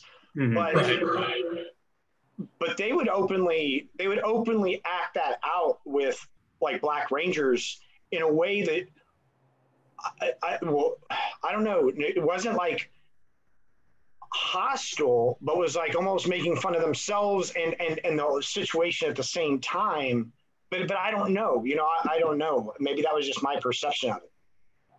One of the things about the Rangers is that it's a much younger special operations unit. And so there's always new, like the culture more accurately, I think, reflects like young America than maybe other special operations units, right? Because you have 18, 19-year-olds. I had platoon sergeants that were in their early 20s, like 22, like I had a 23-year-old platoon sergeant at one point. Like these are like very, very young guys. And so a lot of times, and now girls, and the attitudes that they brought with them for the most part were not as kind of old school as I was maybe expecting. So usually when there was that kind of, there'd be the jokes that like any 18, 19-year-old, 20-year-old might would make because they're testing. That's what 18, 19-year-old and 20-year-olds do. They test boundaries and try and push things until, especially when they're in a military and masculine environment, they're gonna push things until they like somebody like swats them down. Yeah. But there was, for the most part, I found that when I had a concern that maybe like somebody's NCO like evaluation report or something might reflect somebody's internal feelings about their race, it was usually somebody who'd been there who's from a little bit older generation, and really because they were more senior as well. I think the culture changes a little bit faster in Ranger Battalion because of that. Yeah. And I found my experience was, again, uniformly positive, but that for some reason, I don't know, I attracted the attention of like problematic individuals and found myself, or individuals with problematic viewpoints, and found myself interacting with them a little bit more regularly than I would have preferred. It's also like, if I go to Benning for training, and Benning's under Sharia law and you can't buy alcohol on Sundays, so I had to drive over to Alabama. If I went to the wrong gas station, I definitely would encounter, really like just blatant outright, like everything short of a hood over their head racism. Like you should not be here after dark. Like get at it, like fill up your tank and get out of here, that kind of stuff. Wow. But, and in many places in certain parts of Georgia and parts of the Deep South, that is something that I experienced, and I'm sure it was kind of strange to me, because I think a lot of times people just didn't know what to do with me. A lot of times I was in communities where they just hadn't seen an Asian person before, and I can't imagine. I'd be curious what the perspective from like a Black Ranger would be, as I'm sure their experience might be pretty significantly different from my own. Yeah, Yeah, and I actually I'd be curious to know what their perspective was from later earlier generations and then the later generations. You know, and what you said about sort of the millennials or the age of Rangers is sometimes it's easy to bag on millennials, but we also have to remember that millennials have been fighting the bulk of the war. So while it's easy to focus on a certain fragment of the millennial generation, as the social justice warriors or leftists or whatever. We also have to remember that they've been bearing this burden. That same generation has been, for the last 20 years. They're also a lot cooler, I think, overall. As far as like the LGBT issues, the racial issues. Like that generation, they don't really give a fuck. They're like, oh, whatever, Yeah. I was just gonna say, yeah, I think we were First Battalion actually had one of the first just openly was I am gay. That must have gone over like a lead balloon. I mean, like all the it was funny is like because you're a medic, you get I'm sitting in close to like the head shops a lot of the times, and so I'm overhearing like what platoon leaders and these even up in the like S3, and they're like, how will we manage this? I'm like, all the line guys, they don't care, they don't give a shit. Yeah, they don't give a fuck. There's like, because there's been guys that they knew like in the cough that was like, yeah, that guy obviously is gay. Yeah. Like, he didn't say anything. But I just thought it was funny because it was a mortarman, and like mortars in Ranger Bat is like that's like one of the scariest places to be just as a human. And yeah, those guys. I remember I was assigned during IMLAT during that first training cycle when I was kind of recovering and I couldn't like move around that well. They're like, hey, go watch the mortars during the our airfield seizure and IMLAT practice, and just like making sure, like just watching like how they would just get the shit smoked out of them in between. On target for fire. Yeah, like on target, like just like, and I think they said it was like that overseas, like they'd be like in country getting like just like getting smoked while on mission. Like that's crazy. And fast roping or moving to target with those base plates. Oh yeah, unreal. We a couple more questions. Brendan, thank you very much. Hi from Australia. As a medic in Ranger Battalion or later in your career, what is the best medical first aid save you had? Don't want to know about the bad stories. What about the good ones? Good story. I have two really good stories. One is one of our dogs, our canine, our military working dogs, actually was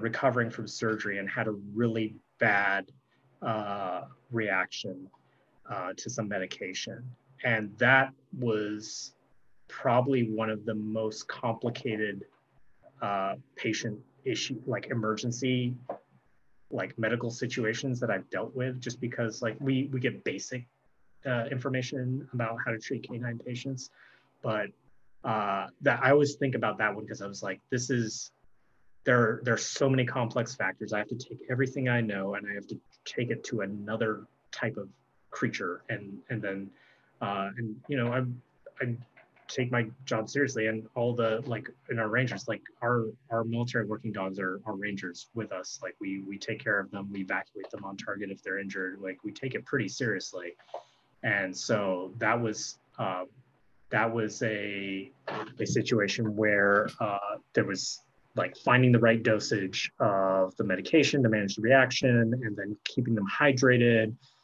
getting the IV stick, and all that was probably the like one of the more complicated things that I had to do.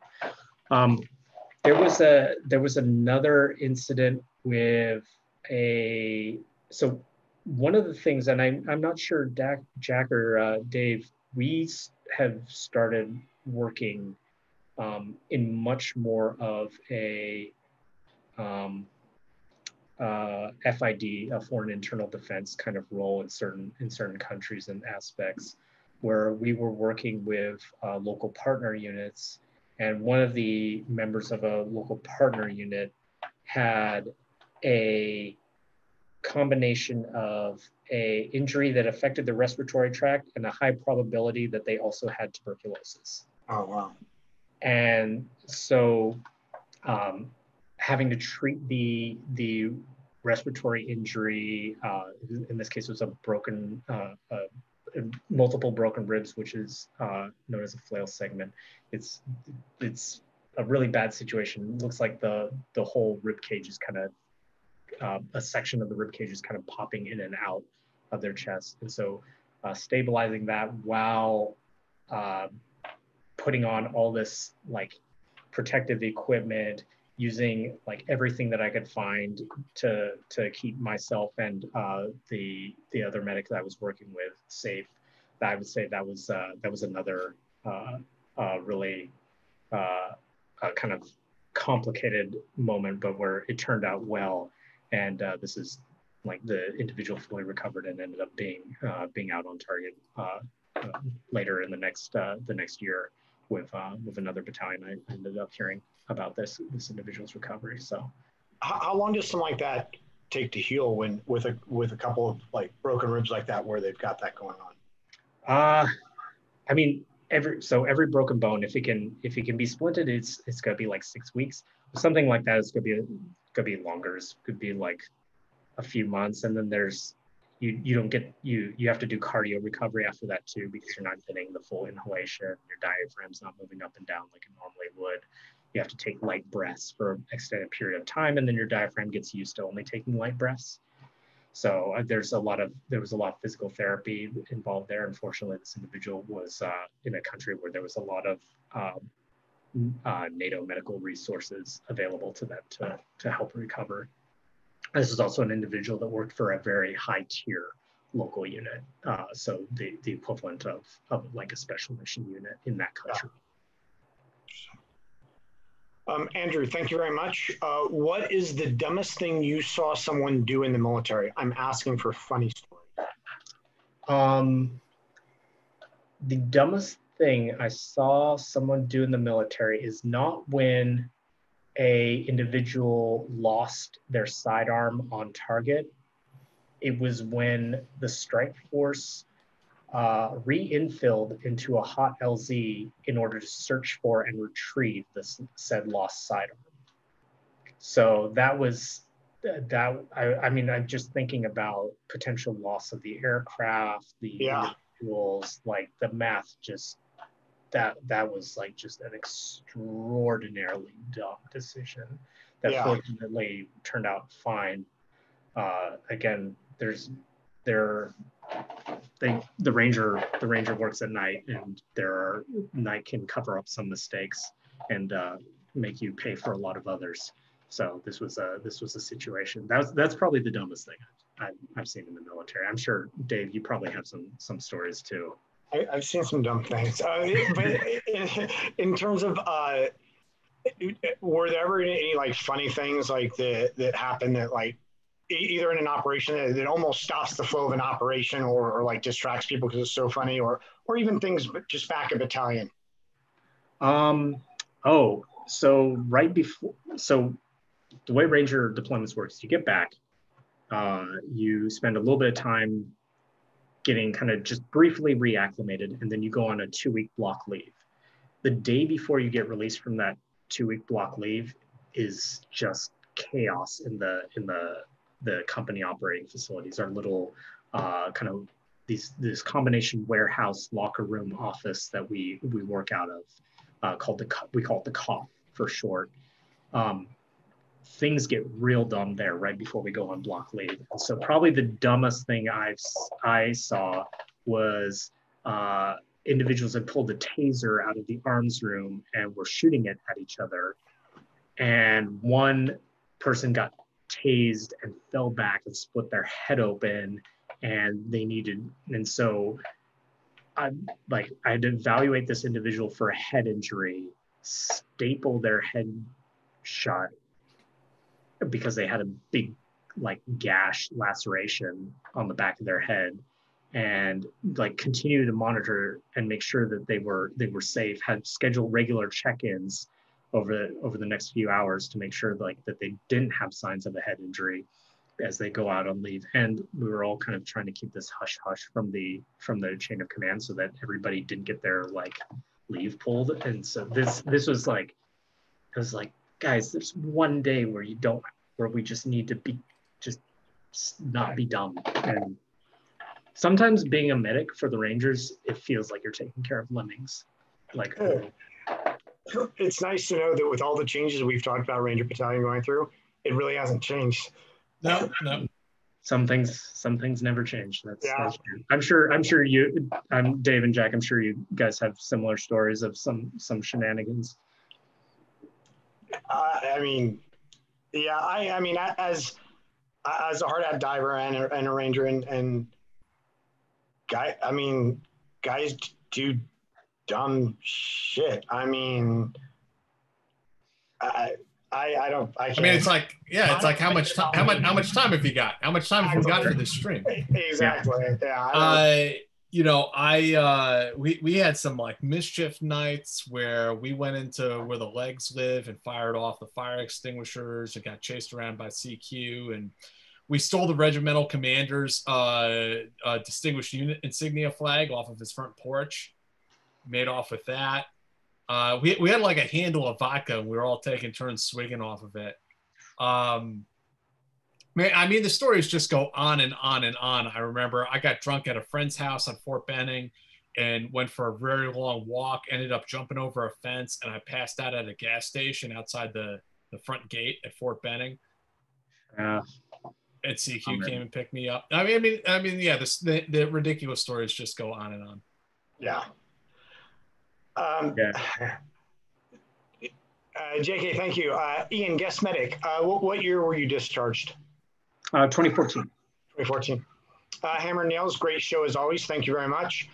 Brad, biggest difference in guys who went into special mission units. And I don't know if he is including the Rangers into that or not, but maybe from your experience in the SOF community, is there a difference between like regular soldiers, regular civilians, and guys who go into SOF and then guys who go into higher tier units after that? After like something like Rangers? And I could say the guys that, so first off, I think just about everybody I knew that went on and did that was at least a squad leader, had done their squad leader time. So back up really quick. When you're a Ranger, there's like this, you're a private, then you do your private time, then you get to go to school. Then after you come to school, when you just try not to fuck up, and then you get a team leader slot. You do your team leader time, and then you get other options. You can go to the sniper section. You can go to K9s. You can get technical training in some of these other kind of cool whiz-bang specialties that we have now. And then eventually you get to, you go on and you get a squad, and you have that time. So the guys I knew, they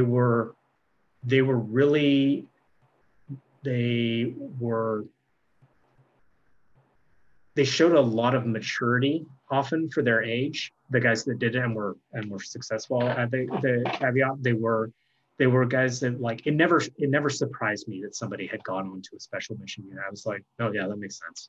Yeah, like this guy is like, they were somebody who had focused on the fundamentals, like all good Rangers do, and had just totally mastered that, and then continued to master it. And then they were like, I want to do like, I want a little bit more to master. And then they went on. They were usually more thoughtful, more mature. They weren't the ones that you ever thought were gonna like have like necessarily like a crazy night out downtown or something like that. Again, that was my experience. I'm sure there are people like that that are sure that live a little bit more wild lifestyle that are that are successful, but the guys that I saw were doing that. I will say, if I had stayed in Ranger Battalion, coming back from school, and getting that senior medic role, the next thing to look at after that is, in a Ranger medic world, is like, do you want to start looking at going and supporting the recce unit for a bit, or going to the Rangers have their own recce unit at the regimental level, which is a pretty special unit, and they get some pretty interesting missions, and so that was something that I thought was really appealing to me if I had been able to stay in, because I love being a Ranger. It was I think if I could have found a way to continue doing that and continue finding that new challenge, that's probably what I would have looked to do as well. Now, when you say going to school, you mean going to Ranger school, Correct. right? And while you were there, about how long would somebody spend either on the line or in their whatever their base element was before they would go to Ranger school? I think for the line infantry guys, it was usually they needed like 2 training cycles and 1 deployment around or so. For the medics, it was kind of a weird thing. It was like, by the time we finished SOCM and got into battalion, our contracts, if we were only 4 years, were pretty short. Yeah. So it was like you do a training cycle, a deployment, and then it's either re-enlist and go to Ranger school, or don't bother, just go through the next training cycle, deploy, and then you're have a good life. And so I actually decided to take the route where I re-enlisted and went to Ranger school. And unfortunately, I didn't know it, but I had my femur had refractured, and so I got back and just needed multiple surgeries at that point, and was just completely destroyed after Ranger school. Yeah. So that was not it ended up unfortunately being pretty much the end of my military career, but it also triggered getting to come to New York, my humanitarian career, and now the current work I do in public health. So I want to get into all of that. But I do, before we finish out the Ranger Battalion portion, I wanted to get into, your jocking up to deploy and getting overseas and all of that. If you could tell us a little bit about, rolling out on that deployment. Sure. So the as a medic, you kind of do this matchmaking with the platoons, and they, sometimes they'll pair a medic with a platoon. The platoon will be like, who's this guy? This guy's weird. We don't like this guy. And we'll take him and try and put him in another platoon and put a different guy there. So I got match made with this platoon in Charlie Company, and it ended up being a really good match. Worked with a great platoon sergeant who was actually formerly worked at 275.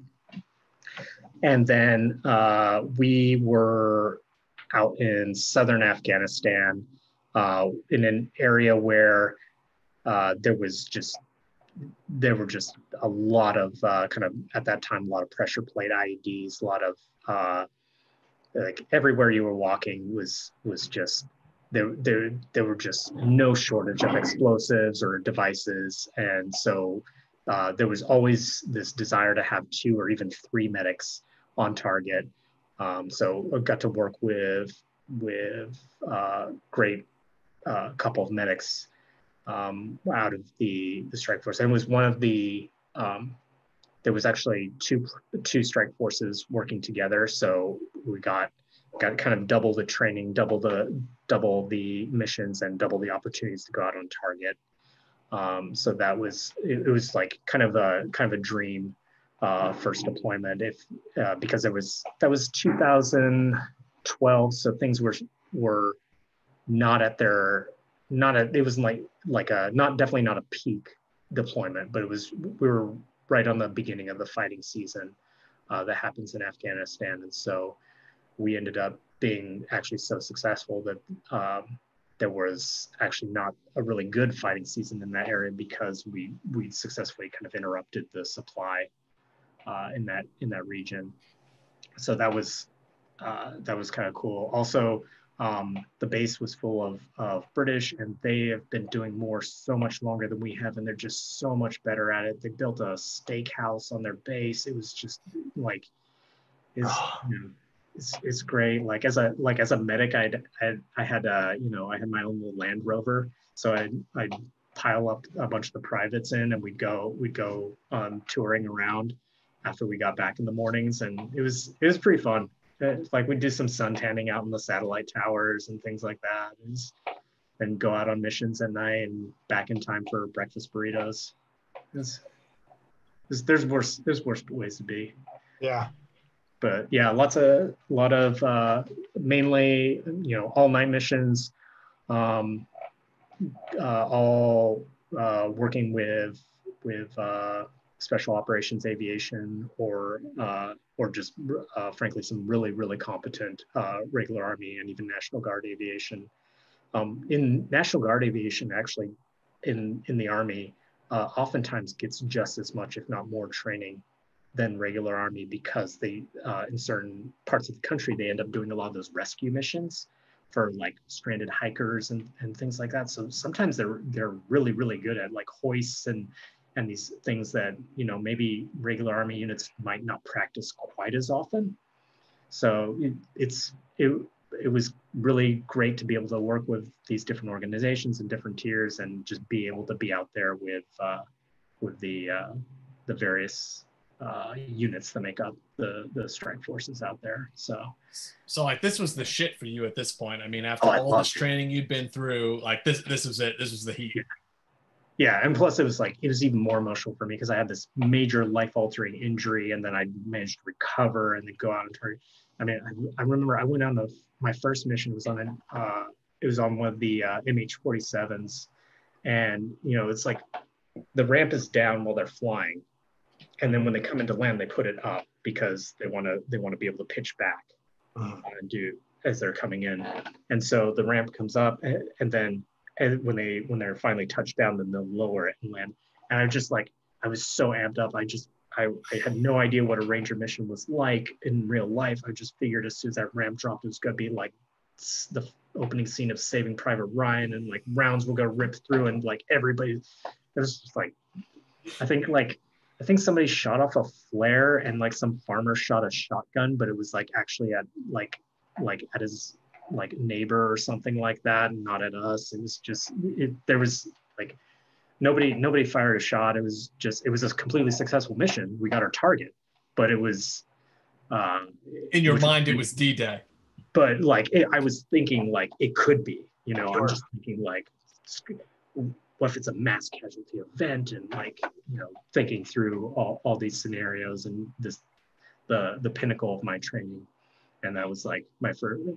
But we got jackpot on our first mission, and that was pretty cool too. So, and what's it like being a Ranger medic on target? If you could describe, I mean, maybe there's like some OPSEC considerations, but I mean, if you could walk us through, like as opposed to like an assaulter blowing down the door and going into the room. Yeah. What's it like for you? Or you're trailing along with the platoon sergeant, and like you're on call. If something happens. Yeah. So definitely not. Especially when assaulting a compound, there'll be a breach point where the assault force is going to enter. Sometimes there's multiple. Definitely not going to be at the breach, but need to be nearby, because if there's going to be injuries, that's where they're most likely to occur.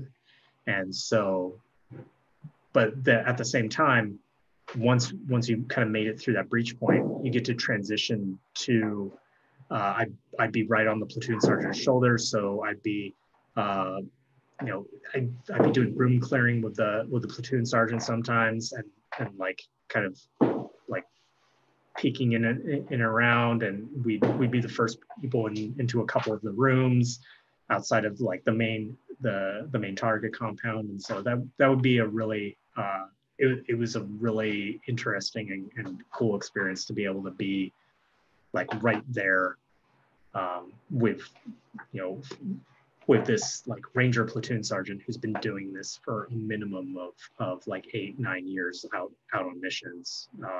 Yeah, I think it's more like five or six, but still like, and like seeing them work, seeing how they move, and kind of, because there really is an art to close quarters that's difficult to teach. I think probably the Special Forces probably has the closest to a school that really can teach that level of knowledge, but it's not really, there's no real replacement for experience, and seeing somebody who's just done it in Iraq and Afghanistan and done it for year after year after year, multiple times a year, being able to be right on their shoulder and be the second guy in the stack was very cool. At this point, a lot of Rangers, and I don't know what their retention was like, but a lot of Rangers had a lot of combat experience, or you know, at least a trip or two or whatever. How would they integrate the people who didn't have any? I mean, would they treat you any differently? And maybe you saw this for the line guys too, but I mean, did they trust you right there with them? Did they? How did they react? How did they handhold you, or what did they do? There wasn't a lot of, and I don't know if this was maybe that I was fortunate to have a great team leader that squared me away, so that when I was working with these, either the platoon sergeant, so medics, either there are two real positions a medic will be with, either with the platoon sergeant or with the weapons squad leader. And the weapons squad leader will be a little bit off, so they can use those big, you know, belt-fed weapon systems to get them set up to utilize them if needed, to either keep people from exiting the target, or to keep enemy reinforcements from coming to the target. So we would those two kind of positions. And I had a senior medic who was like, "No, you should be up here. You should get your time in with the platoon sergeant, and I'll sit back on this role because you need to learn this." And they had worked with me to make it apparent that I was competent and I was smart, and then I could learn and not be a hindrance. And so I had a great experience with watching them work to do the initial clearance, and then to do the searching and doing the tactical site exploitation, where we would look for intelligence on target, and even the tactical questioning that would happen on target. I'd be usually, again, behind the shoulder, like listening in, seeing what they're listening, what kinds of questions they're asking, and in order to try and figure out is this the individual that we're looking for, what other individuals might be in this compound, and so on.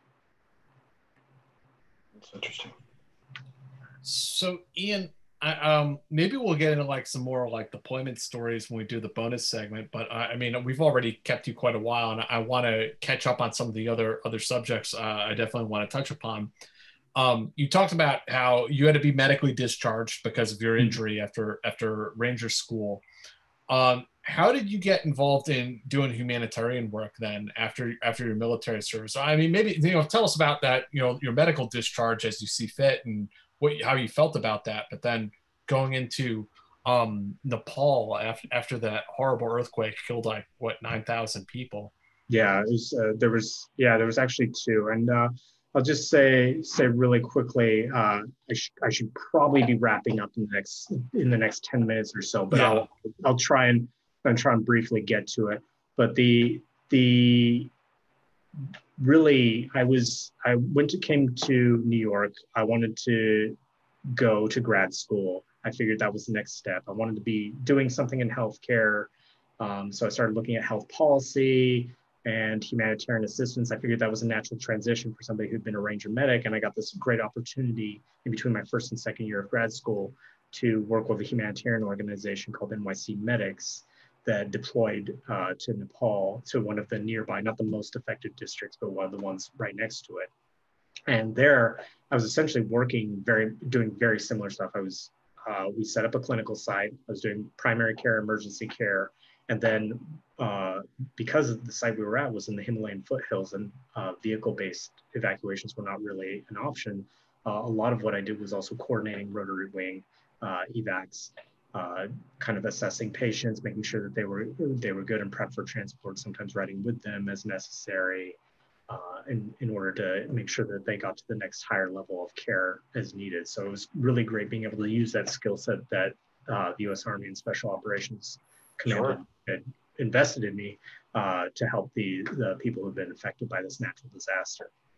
And then after I finished grad school and got my degree in public health, I went on and did some similar work in Haiti as well after the hurricane in 2016.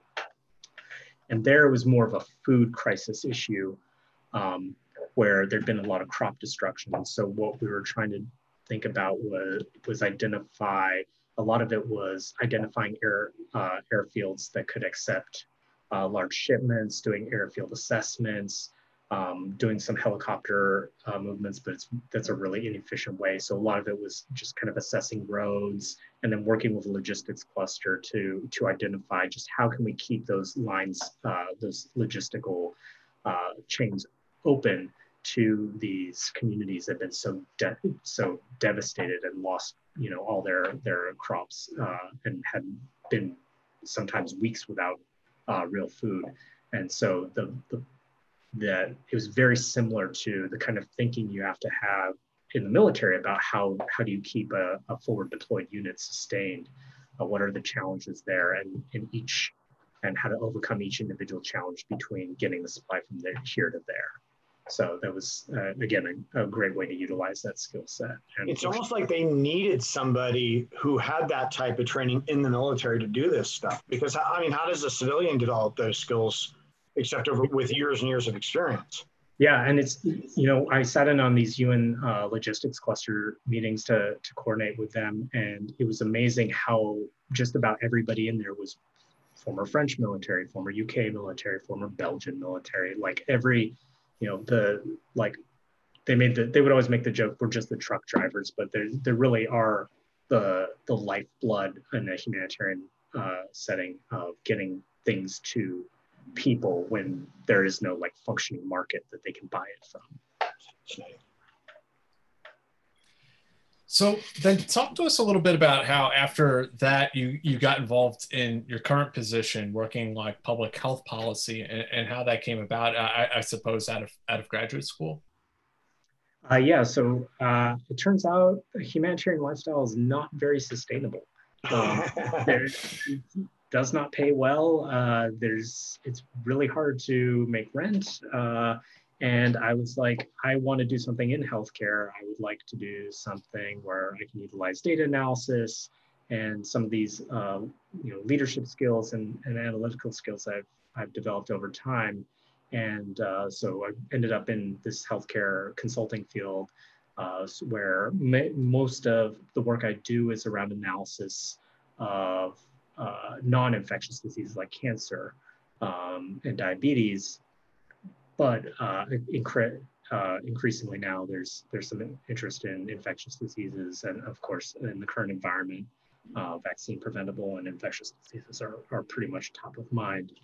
So thinking about how a new medication or device or medical procedure might be effective in different health systems, whether that's a nationalized system like the UK or a system like what you see in China, where it's kind of a less developed nationalized system with a lot of kind of regional difference in the different provinces, or a system like the US, which is this really complicated mixed match of both, depending on if you're a veteran or a Native American or older or poor, there's a different health system that you're in.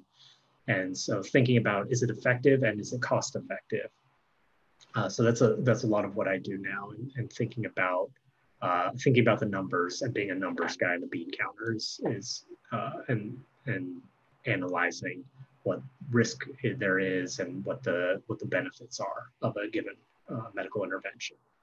And being at ground zero, which I mean, New York City is, for the coronavirus in so many ways, in Brooklyn, and I haven't even kept track. I think I lost track around like over, a little while ago as far as how many deaths just Brooklyn had had. Yeah. What are your observations about how New York City has grappled with this issue, and what are some of the lessons learned?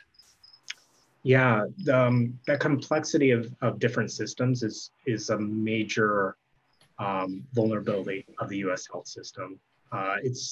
It leaves a lot of places where people can fall through the cracks if they're old but not old enough to qualify for Medicare, if they're poor but not poor enough to qualify for Medicaid, if they're a veteran but they're not totally into the VA system because they're at that lower tier of care and they have to prove that they have an economic need.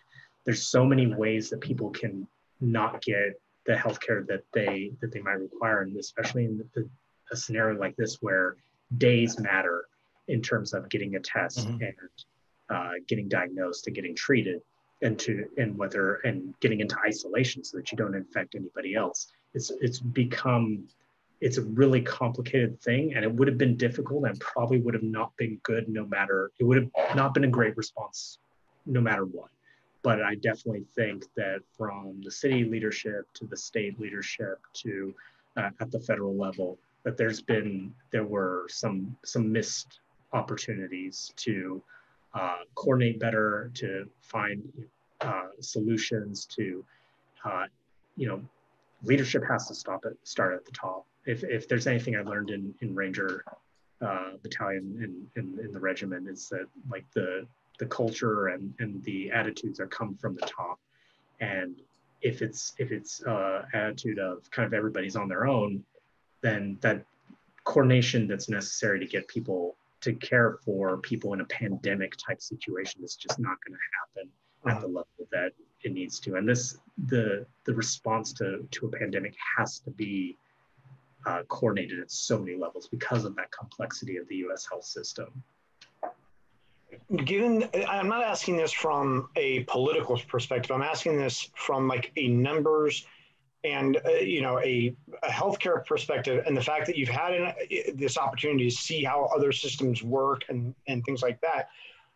Do you feel as though some sort of socialized medicine, or I don't even want to use the word socialized because it's so politicized, but but universal healthcare is a beneficial policy, or policy is a manageable policy, is an economical policy? Like, what are your thoughts on that? Yeah, I think some version of that is what we need. Whether or not we can get there politically is a different question. I think there would be a lot of benefit from moving towards something along those lines. And there are so many different versions. There's employer-based systems like in Japan and Germany, where there's still most people get their health insurance from their employer. But if you lose your job, or if it's a small employer, there's another national system that you're automatically enrolled in. There's no transition period. There's no, oh, you have to call somebody, you have to sign up, you have to get your card, you have to pay money. No, it's like the day that you lose this care, like you can still go and get health care. You don't have to worry about potentially getting a financially catastrophic bill. There's fully nationalized systems like in the UK, where the doctors are government employees, the clinics are government facilities. That's more like kind of like what the VA system works like, and the Indian Health Service works like in the United States. And then there's also single insurer options like in France and Canada, where there's a single, basically the government acts just as the insurance provider and sets a lot of regulations, and then all the hospitals are still able to fulfill that provision of care however they think is most economic and suitable for their population. But there's still stringent standards around that. And in many ways, we have each of these systems in the US. The difference is we have all of them. Right. And we have all of them, and we have lots of ways where you can get lost in the cracks. Right. Because, like I said, there's those age-based cracks, there's those income-based cracks, and there's those demographic-based cracks. Like, are you a veteran? Are you a Native American? Are you, are you disabled? Are you a low-income child? Those are all covered groups. But to be covered is also a question too in the U.S. because it doesn't necessarily mean, just because something's covered doesn't necessarily mean you're still not going to get a financially catastrophic bill. Right. And we also sort of have those bureaucracy-based cracks where, like, if you look at the VA, even veterans who are eligible for care aren't getting it because they're fighting this vast bureaucracy a lot of times. And some ways, the way other countries get around that problem is they just say everybody's eligible. And because they don't have to determine who's eligible, it saves them a lot of bureaucracy. Yeah. In a lot of programs in the US, actually, when you try and the efforts that are taken to root out people who might not be eligible or who might be overclaiming the system actually cost more than just paying for those people. Really? Outright. Right. Yeah, it's like some of the other programs also that they have for like pregnant women and so on. It's just like a cost benefit analysis. Like it costs us less to take care of them now than it would to clean it up later, after, all of that has gone down. But Ian, I think we have to, start letting you go here. And I'm going to twist your arm if I can grab you for like another 10 minutes just to do the bonus segment. But thank you so much. This conversation has to continue and be continuous, like many of the different things we've talked about, not so much like, the war stories that we've maybe been sharing, but some of these other big topics we're going to have to get into another time. And I hope that we can have you in the studio at some point once we get that up and running and continue this conversation. And before we go, I just want to remind everybody, please like this video. Please subscribe to the channel if you haven't already. And if you're interested in supporting the stream, there's a link to our Patreon down in the description. And Ian, do you have anything you'd like to plug before we go for the night? I'll just do one brief plug, and that's like, I know there's starting to be a little bit of controversy around mask wearing and all that. It's the thing about masks is it's not like I don't wear a mask to protect myself. Like, the only way to protect myself is for a full respirator and a face shield. That's not what it's about. It's about putting something over my face so that when I breathe or cough or sneeze or talk or sing loudly, as I'm prone to do when I've been drinking, that I don't expel respiratory droplets all the way across the room and potentially infect people. So really, it's the importance of a mask is to protect other people. And it's not like a bravery thing or anything like that. I mean, even if it was if somebody goes out on Target and takes the plates out of their plate carrier, I'm like, that's not a brave move. It's dumb. Yeah. You're just becoming a liability for the other guys of their team. So I'd say that's my one plug. I'll do a public health plug. Yeah. No, thank you. Well, and it's just become so politicized now that some people are just they're taking a stand because they feel in a corner when really it's not about that, and it's unfortunate. It's unfortunate that it's become about that. Yeah. And guys, we will join you again next Friday. Our guest, it was going to be my friend John Stryker Mayer, who served in MACV-SOG in Vietnam. He had a family emergency, so we rescheduled him for September. John's welcome on the show anytime. Awesome dude. Instead, we're going to have John Mullins, who ironically also MACV-SOG officer at one point. He was the inspiration for the Soldier of Fortune video games, which some of us, at least one of the three of us played as a teenager. Maybe two. And he served as a security consultant all over the world after his SF career. So we'll have an interesting conversation with him next week. So thank you, Ian. Thanks, Dave. And thanks, Ian. We really appreciate it. Thanks, guys. Thank you, everybody, for your support. Please like and share the video and comment down in the comment section. Thanks, Ian.